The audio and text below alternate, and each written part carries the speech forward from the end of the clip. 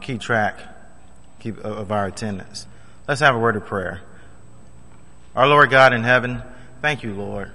Thank you for letting us still exist. Thank you for allowing us, Lord God, to know who you are, to know your power, because it's because of you that we are able to continue to live on in this life. Help us as we study your word today to better understand what you're trying to say to us, what you are saying to us. Come back to you. Don't leave you, Lord, to come back to you when we do. We thank you, Lord, for all things. In Jesus' name, amen. Well, this morning we start lesson number 11 of 12 lessons that we have in 1st, 2nd Kings, 1st and 2nd Chronicles. And today we'll be continuing on in chapter 18 of 2nd Kings. Chapter 18 of 2nd Kings. Last week we ended with what I described as a cycle that not only does what we see in Israel and Judah, we see a cycle of them, serving God and sinning, and then, crying to God and asking for him to allow them to be saved, and then he saves them, and then they serve him, and then they sin, and then it's just a cycle. And we see that ongoing. And we got to the King Hezekiah, and that's who we ended or started with last week. Something that I want us to pay attention to is how sometimes we allow what we may determine sometimes in our lives, little things, to distract us away from God that end up being big things, really. Looking at, let's see, chapter 18, where I want us to start at. Let's look at verse 4. This is talking about Hezekiah and what he had done. And it says, he removed the high places and broke down the sacred pillars, cut down the wooden image, and broke in pieces the bronze serpent that Moses had made. For until those days, the children of Israel burned incense to it. They called it Nehushtan, And we can read that and just go on, but I want us to look at that right quick, that bronze serpent. Numbers chapter 21. Numbers chapter 21, starting at verse 1.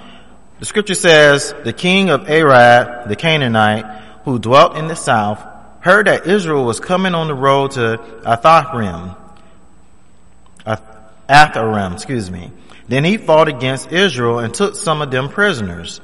So Israel made a vow to the Lord and said, if you will indeed deliver this people into my hand, then I will utterly destroy their cities. And the Lord listened to the voice of Israel and delivered up the Canaanites.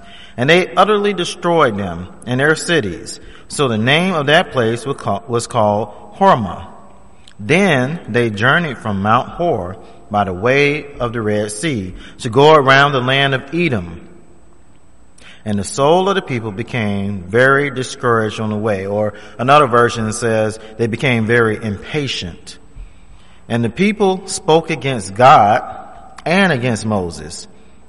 Why have you brought us up out of Egypt to die in the wilderness? For there is no food and no water, and our soul loathes this worthless bread.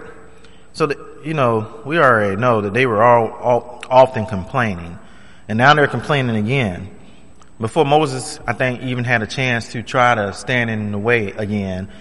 Verse 6 says, so the Lord sent fiery serpents among the people, and they bit the people, and many of the people of Israel died. Therefore the people came to Moses and said, wouldn't you have done the same thing too?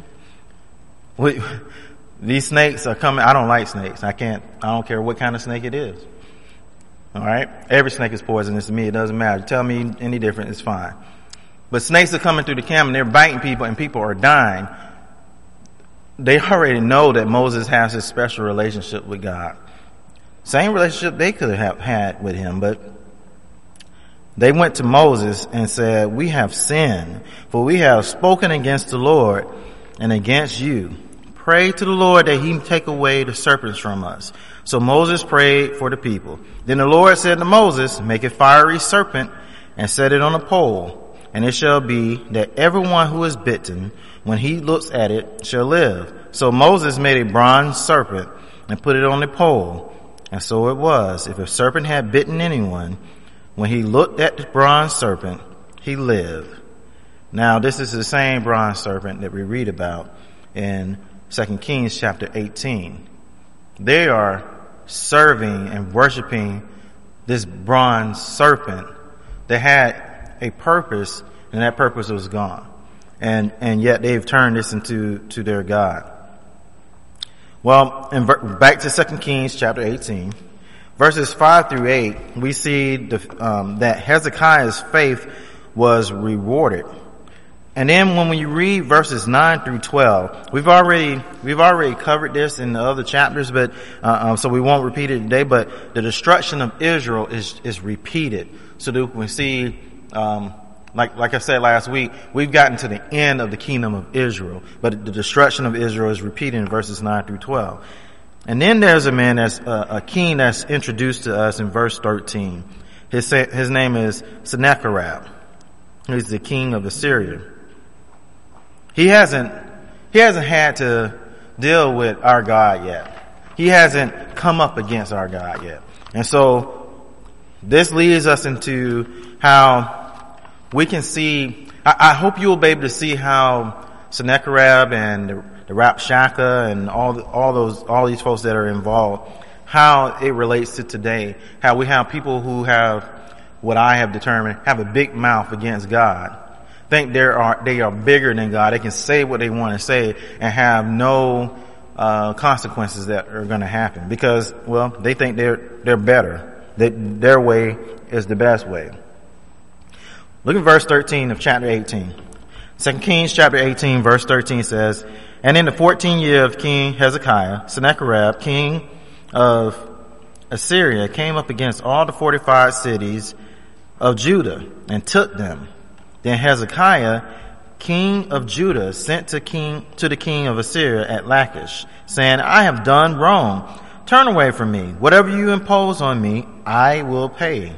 And the king of Assyria assessed Hezekiah, king of Judah, 300 talents of silver and 30 talents of gold. So Hezekiah gave him all the silver that was found in the house of the Lord and in the treasuries of the king's house. At that time, Hezekiah stripped the gold from the doors of the temple of the Lord and from the pillars, which Hezekiah, king of Judah, had overlaid, and gave it to the king of Assyria. I think it's sometimes hard for us to visualize what has just happened because we've never seen the temple in real life. You know, it's gone. We can only sometimes imagine with our human thoughts, human imagination, what it may have looked like. I mean, there's been depictions of the temple and what it may have looked like, but we've never seen it. And so I did a little bit of research.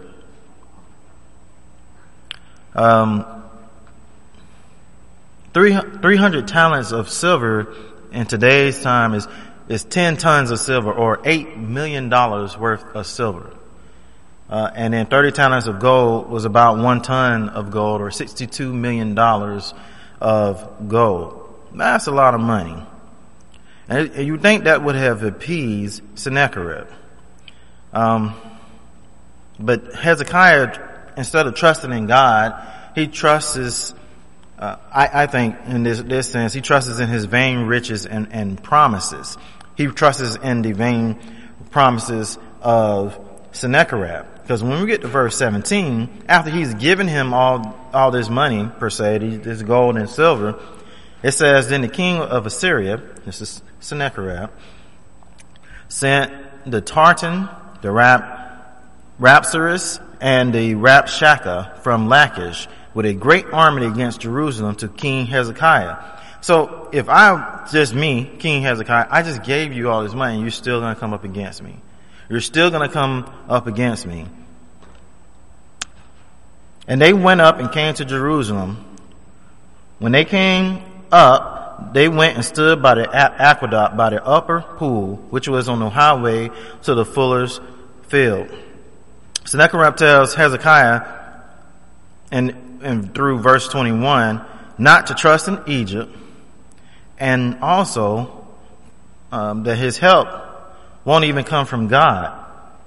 It says in verse 20, you speak of having plans and power for war, but they are mere words. And in whom do you trust that you rebel against me? Now look, you are trusting in the staff of this broken reed, Egypt, on which if a man leans, it would go into his hand and pierce it. So is the Pharaoh king of Egypt to all who trust in him. But if you say to me, we trust in the Lord our God, is it not he whose high places and whose altars Hezekiah has taken away and said to Judah and Jerusalem, you shall worship before the altar in Jerusalem? There's a challenge, or Sennacherib tells Hezekiah not to trust in God. You can also see this in 2 Chronicles chapter 32, verses 9 through 15. But in verses 23 to 24, we see that there's a challenge to pay tribute because they could not, even with proper means like horses and defeat, is a weak lieutenant in their army. Sennacherib claims direction also from God. He said, I got direction from God as well. This is through the Rabshakeh, but he's his mouthpiece. In verses 26 to 27, all this is being said. And in verse 26, Eliakim, I looked this up last night, I'm still saying it wrong. The son of Hilkiah, Shebna and Joah said to the Rabshakeh, please speak to your servants in Aramaic, for we understand it and do not speak to us in Hebrew in the hearing of the people who are on the wall. So I was trying to figure out, why was that part important? Well, looking into history, when aqueducts were built, especially where it says in verse 17, which was on the highway to the fuller's field. This is where they were meeting them at. A fuller was someone who, all intents and purposes, washed clothes. They bleached clothes. They washed clothes, but they had to have a huge amount of water to do it in. It was usually towards the outskirts of the city, but everybody can see it because everyone would take their clothes there to get laundered. But if you stood there and you spoke, everybody could hear you. Well, these folks were saying, speak to us in Aramaic. Excuse me, in Aramaic. Don't speak to us in Hebrew, because we don't want everybody to hear what you're saying. You know, not to discourage the people. Well, you can see this also in 2 Chronicles chapter 32. The request to speak in Aramaic is rejected, and the taunts begin again. In fact, they said, don't trust in Hezekiah and don't trust in God. Make peace with me and remain at home. Well, remain at home until I remove you to another place that's just like this place. He's still going to want to come in and destroy the land and these people and remove them. But he said, don't trust in your God. Because he only saw God as a little g God, as an idol God, just like his God, and then somebody else's God.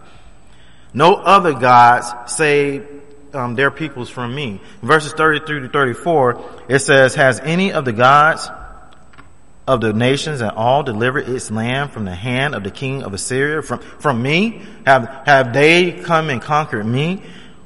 Where are the gods of Hamath and Arpad? Where are the gods of Sepharvaim and Hena and Iva?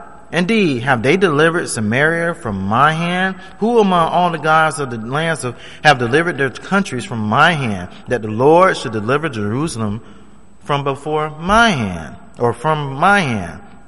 He's like, is God any better than all those other gods?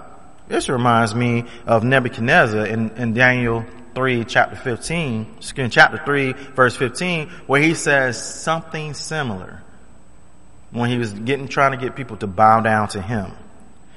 Well, the people were, after they hear all this, or even before then, they were instructed in verse 36 by the king, by Hezekiah, not to even listen to what's being said. But if you do, don't say anything. Don't answer the challenge. Don't answer anything that has been said. And these messengers go and tell Hezekiah, And the messengers rent their clothes, they tear them because of the challenge and the blasphemy of God. And Hezekiah does the same thing, which brings us to chapter 19 of 2 Kings. Something that Hezekiah does that I want to remind us to do as well. It says in verse 1, and so it was when King Hezekiah heard it, that he tore his clothes, covered himself with sackcloth, and went into the house of the Lord.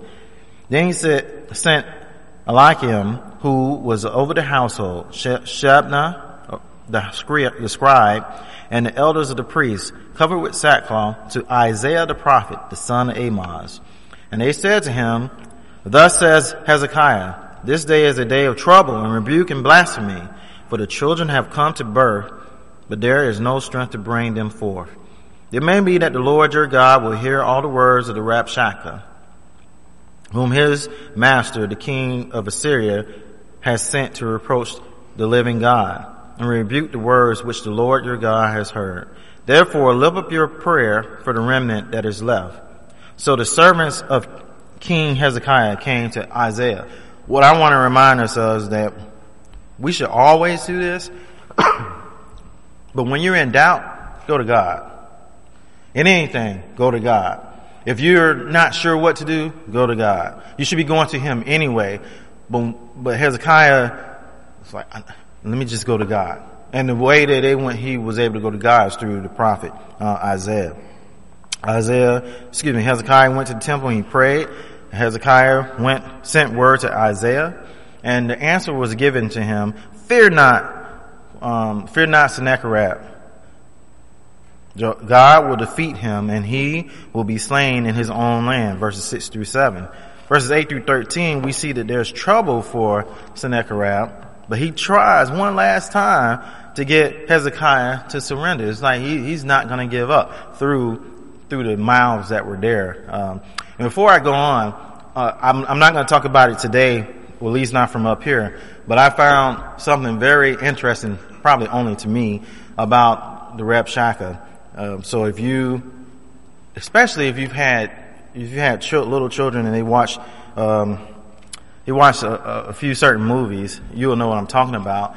Please come and talk to me about it. It is very fascinating when I already had it in my head what I thought it was, and then when I found some things out and put two and two together, I was like, man, this Rabshakeh, he just has a loud mouth for no reason, no good reason.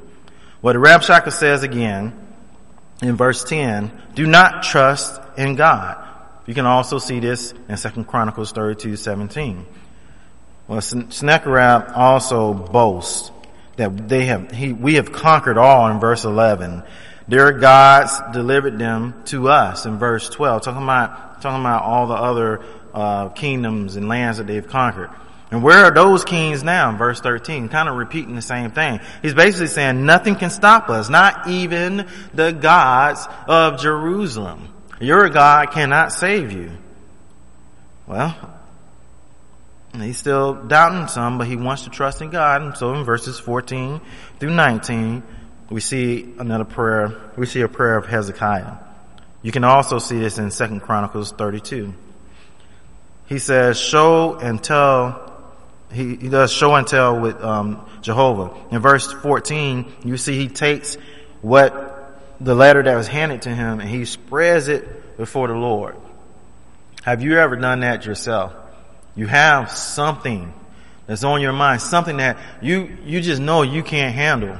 Have you ever just given it to the Lord, spread it before the Lord? Not that God doesn't know, that he doesn't see it, but are you giving it all to God? I was speaking to someone at work, at physical therapy a couple of days ago, and we were talking somewhat on this subject, but about prayer and how we believe in God. I believe we all believe in God, but sometimes we doubt that he can help us or he's going to help us at this time because, well, it's just so big, whatever it is. And I know y'all often hear me talk about this, but prayer is a big thing for me in my life because I know prayer changes things. And I know that God's will be done, but he wants me and he wants us to always come to him for everything. And sometimes what we do is, here's the thing, whatever it is, then I'm trying to give it to the Lord, and I give it to him, but I hold on to it. And, I walk around, I just want to make sure, God, that, we have to fully give it to the Lord. And that's what I see Hezekiah doing. He gives God praise. He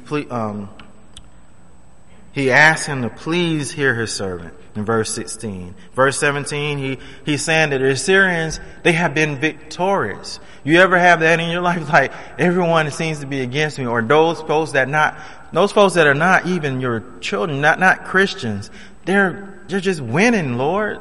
And here I am, I'm your child, and I'm just suffering. You ever feel like that? I know you do. I do sometimes. We got to trust in God, though. And that's because we see with our eyes what we think is going on. We don't really know what's going on, right? We don't. God knows, though. He's telling them they destroyed all the false gods. Well, it didn't matter because those gods weren't real anyway. In verse 19, he says, therefore show the world who Jehovah is by sparing Judah. Now, and Isaiah gives God's reply to him. In verse 20, God hears his prayer. God hears his prayer. Aren't you thankful that God hears prayers? Are you thankful for that? It's really quiet. Are you thankful that God hears prayers? Yes, thank you. I'm glad that he answers according to his will, though, and not mine. Sometimes we want some other things to happen. I'm glad God knows better. I'm glad God's will be done. Look at verse 42 of Luke chapter 42. Luke chapter 42 to make this point that I'm making here. Luke 42, 22, 42. All these twos. Luke 22, 42.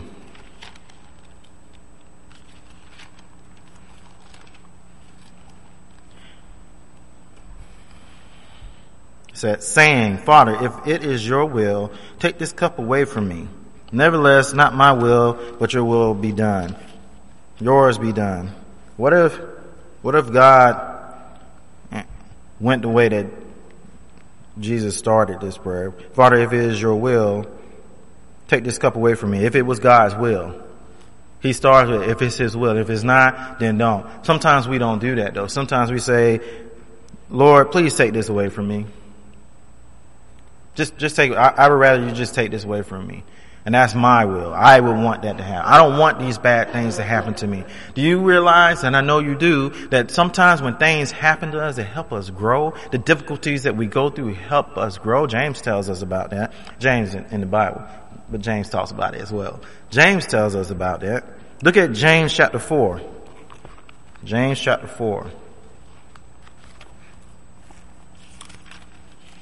In verse 13 it says, come now, who say to get today or tomorrow, we will go to such and such a city, spend a year there, buy and sell and make a profit.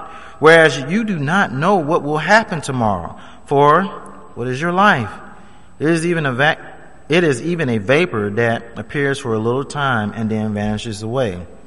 Instead, you ought to say, if the Lord wills, we shall live and do this or that. People hear me say that because it's part of my language. Wow, you're so old school. And if the creek don't dry, right? Don't old fill or something they would say. I'm like, no, that's Bible, and I believe that because I don't have the power to sustain my life on my own. I don't have the power to save my soul. Only God does. And so, yes, and God willing, this will happen. If the Lord will allow it to happen, if it's according to his will. Sennacherib blasphemed God. And that's what God is saying in verses 21 to 22, going back to 2 Kings 19. He speaks boastful, just as Sennacherib would have, talking about God. Look at verse 23. It says, by your messengers you have reproached the Lord and said, by the multitude of my chariots I have come up to the height of the mountains, to the limits of Lebanon. I will cut down its tall cedars and its choice cypress trees. I will enter the extremity of its borders to the fruitful forest. I have dug and drunk strange water, and with the soles of my feet I have dried up all the brooks of defense. And God says to him, did you not hear long ago how I made it? From ancient times that I formed it, now I have brought it to pass that you should be for crushing fortified cities into heaps of ruins. Therefore their inhabitants had little power. They were dismayed and confounded. They were as the grass of the field and the green herb, and as the grass of the housetops, on the housetops, and the grain blighted before it is grown. But I know your dwelling place. You're going out and you're coming in, and your rage against me, because your rage against me and your tumult have come up to my ears. Therefore I will put my hook in your nose and my bridle in your lips. I will turn you back by the way which you came. And then there's a sign that's given to him. He speaks boastful because God can speak boastfully and truthfully. Verses 27 through 28, we see that God knows all that he does. God knows all that we do. And he turns him around as a rider is on his horse. And there's the promises from the Lord. There are signs that are given in verses 29 through 31 about the 2-year siege, and how in the 3rd year they will be able to plant and harvest. In verses 30 through 31, just as the remnant of a seed for planting is left, so shall there be a remnant for God. There's always a remnant, and a remnant within the remnant, meaning that there are people that are serving God but not truly serving God, and then within those folks there are even a small contingent of folks who are truly serving God, and God knows who those are then and now. God always wants us to be serving him. There are always those who want to do what God wants them to do. There are always going to be people who are going to do what God wants them to do. It may not be a lot of them, but there's always going to be some. And so as we get through chapter 19, we see that therefore God fights for Israel, and Sennacherib will not enter Jerusalem. He shall go home the way he came. And we see that the defense of Jerusalem is God's defense. Verse 35 through 37 says, and it came to pass on a certain night that the angel of the Lord went out and killed the camp of the Assyrians, 185,000. And when the people arose in the morning, there were the corpse, all dead. So Sennacherib, king of Assyria, departed and went away, returned home, and remained at Nineveh. Now it came to pass, as he was worshiping in the temple of Nisroch, his god, that his sons Adremelech and Sharezer struck him down with the sword, and they escaped into the land of Ararat. Then Esarhaddon, his son, reigned in his place. Later on in history, Esarhaddon had 2 sons who really didn't like each other. One was going to be serving after the king. He was going to be the heir of the throne. The other one didn't like that, even though his father put him in charge of some other cities. Well, there's hooks and chains that are brought in. This is in history, not here in the Bible that I was reading about, that made me think about what God was saying to the king of Assyria at the time about in verse 28, therefore I will put my hook in your nose and my bridle in your lips. I don't know if that had anything to do with that, but I just know that history tells us those 2 brothers didn't like each other, and there was some hooks and war and fighting that went in between them, and nothing good came out of that. Assyria doesn't even exist per se anymore in the sense that it did here. So Sennacherib is slain by his sons, and the prophecy is fulfilled. Hezekiah becomes prosperous in 2 Chronicles 32. We can read this in verse 23. He becomes prosperous again and is exalted by all the nations, which brings us to chapter 20. Hezekiah's illness and his display of wealth to the Chaldean envoys. Good men and good women can still make mistakes.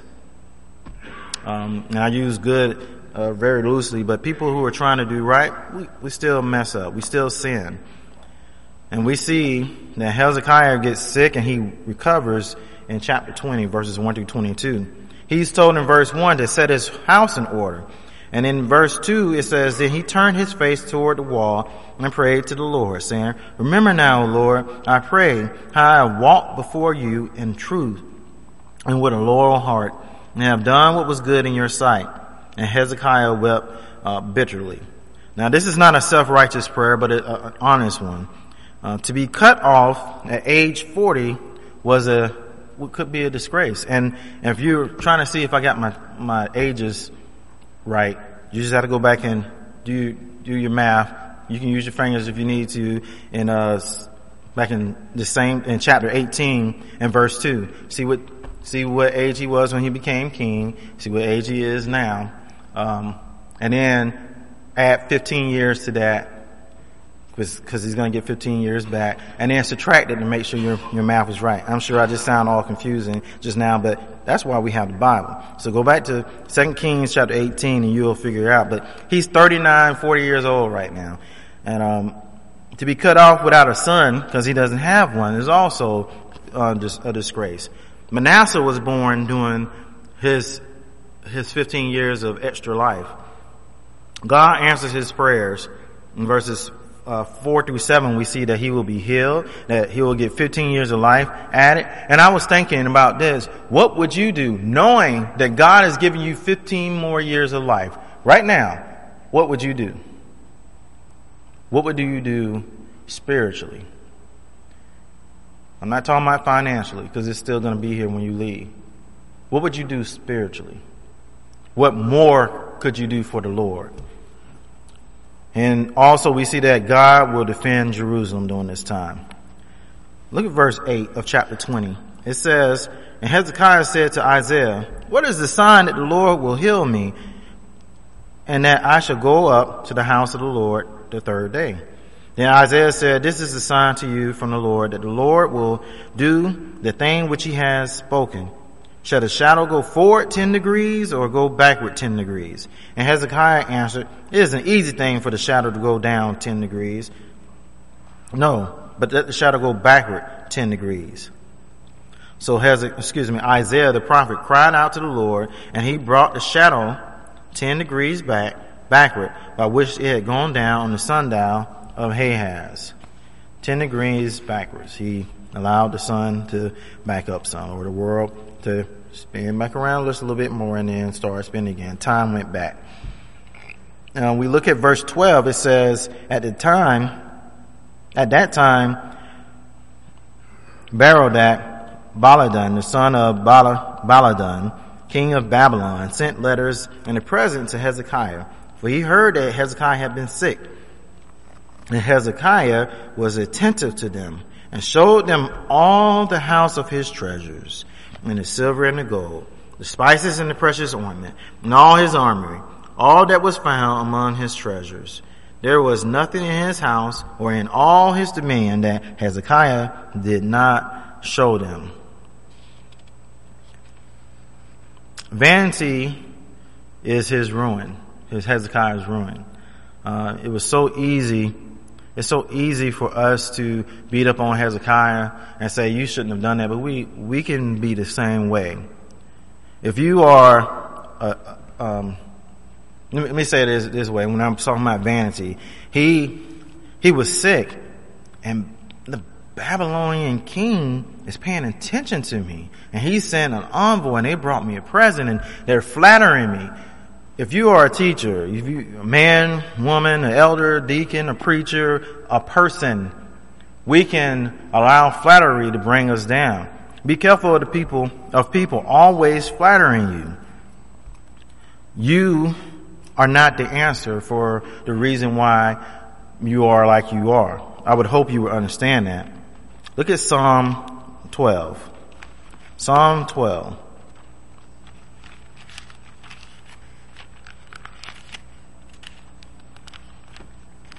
Starting at verse 2. It says there, they speak idly everyone with his neighbor. With flattering lips and a double heart they speak. May the Lord cut off all the flattering lips and the tongue that speaks proud things. what I'm getting at is here is that there are some times when people will flatter you, and in this sense, to get something else. I'm just saying, be cautious that you don't allow that to fill your head up and make you think that you are better than you are and that you figured about God. Psalm 5:9 says, "For there is no faithfulness in their mouth. Their inward part is destruction." Moving on, we see that in 2 Kings, turning back there, 2 Kings chapter 20. 2 Kings chapter 20 verse 14 through 19, Isaiah has a combination to Hezekiah. He was like, "What did you show them?" "I showed them everything. I didn't hide anything." And in verse 15, Isaiah says, "And he said, what have they seen in your house?" So Hezekiah answered, "They have seen all that is in my house. There is nothing among my treasures that I have not shown them." Then Isaiah said to Hezekiah, "Hear the word of the Lord. Behold, the days are coming when all that is in your house and what your fathers have accumulated until this day shall be carried away." He's telling him, you're going to lose it all. Everything's going to be gone. Your sons are going to be taken. And then we get to verse 19. "And Hezekiah said to Isaiah, the word of the Lord, which you have spoken is good. For he said, will there not be peace and truth, at least in my days?" And I always look at that just a little comically, like, okay, I hear you and that's great. God is good. And when he says, I know it's going to happen, but I'm going to be all right, right? And that's to me, a little selfish. But maybe I'm wrong. Maybe you might see it a different way. But we go on and read, "Now the rest of the acts of Hezekiah, all his might, and how he made a pool and a tunnel and brought water into the city, are they not written in the book of the Chronicles of the Kings of Judah?" So Hezekiah rested with his fathers. Then Manasseh, his son, reigned in his place. If you want to read more about Hezekiah and what verse 20 just talked about, you can look in 2 Chronicles chapter 32, verses 27 through 30. But something that I'm definitely happy that Hezekiah did. He did trust in God. Like I said, sometimes we make trying to please God or trying to serve God. Sometimes we mess up too, and we're not thinking. But Hezekiah does, in the beginning of all of this trial, all this tribulation with Sennacherib, in 2 Chronicles chapter 32, starting at verse 2, he does prepare, just wanted to review this, he does prepare to meet or go against Sennacherib, just in case. It says in 2 Chronicles 32, verse 2, "And when Hezekiah saw that Sennacherib had come, and that his purpose was to make war against Jerusalem, he consulted with his leaders and commanders to stop the water from the springs which were outside the city, and they helped him.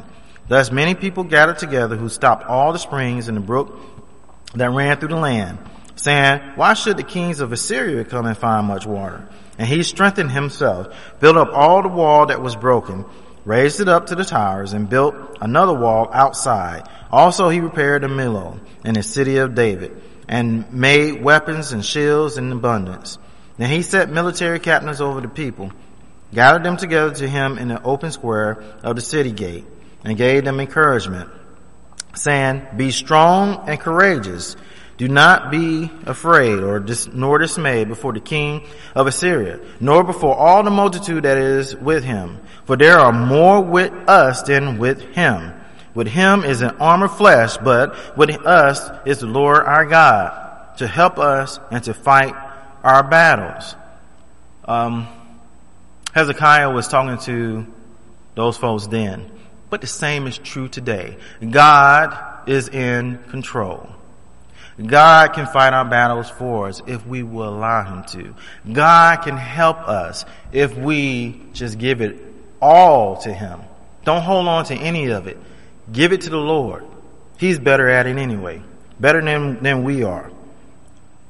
So we've read through chapter 20 and we see the noted works of Hezekiah, and we see that he dies and his son Manasseh, he becomes king. He reigns as a king. Now he was evil. He was the 14th king as we read it now. He is evil. 14th king of Judah. He reigns for 55 years. And in those 55 years, he built high places. He built altars to Baal. He erected groves. He served all the hosts of heaven. He built altars in the temple. He built altars in the court of the temple. He offered human sacrifices. He practiced astrology and witchcraft. He set idols in the temple. He did more evil than the nations God had removed. He shed innocent blood with human sacrifice. And that's in chapter 20, verses 3 all the way to verse 16. You can compare that to 2 Chronicles chapter 33. Because of all that he did, verses 10 through 16 shows us that captivity was the result. In verse 12 of chapter 22, the scripture there says, then the king, not chapter 22, chapter 21. Chapter 21, verse 12. It says, therefore, thus says the Lord God of Israel, behold, I am bringing such calamity upon Jerusalem and Judah that whoever hears of it, both his ears will tingle. And it shows just how thorough the cleansing was going to be in verse 13. There will also be a smaller remnant, as I talked about before. You have to continue to go on in chapter 33 of 2 Chronicles, verses 11 through 16, to see how Manasseh was carried away to Babylon, and how Manasseh repents and is forgiven and then is returned to Jerusalem. In verses 14 through 16 of 2 Chronicles 33, we see that Manasseh then understood and knew that the Lord was God, and he restores and fortifies the cities of Judah. He also destroys all the idol worship places he had built and offers sacrifices to God. The people continue, though, to conduct false worship in high places, but only to God. Understand that, and as I've been talking about before, leaders have a great responsibility, and leaders can influence those that are around them. And he was doing so bad for so long that even when he returned to do right, the people I still want to do this. I want to do this other thing. His influence was so negative that the people, even his son, continued to do what was wrong. Manasseh dies in verses 17 through 18, and his son Amon reigns. He's the 15th king, and we're gonna leave it there. I asked, as we next week are gonna finish up 1st and 2nd Kings and 1st and 2nd Chronicles, that you read to the end of the chapter of end of the book of 2nd Kings, from chapter 21 on, and then you read on through the end of 2nd Chronicles, because that's where we'll be when we'll talk about Josiah. I thank you all for being here today, and I pray that you are getting something from God's word, not necessarily from me, but if I can help in any way to help you understand a little bit better what has been talked about today or in the past, please let me know. We are dismissed.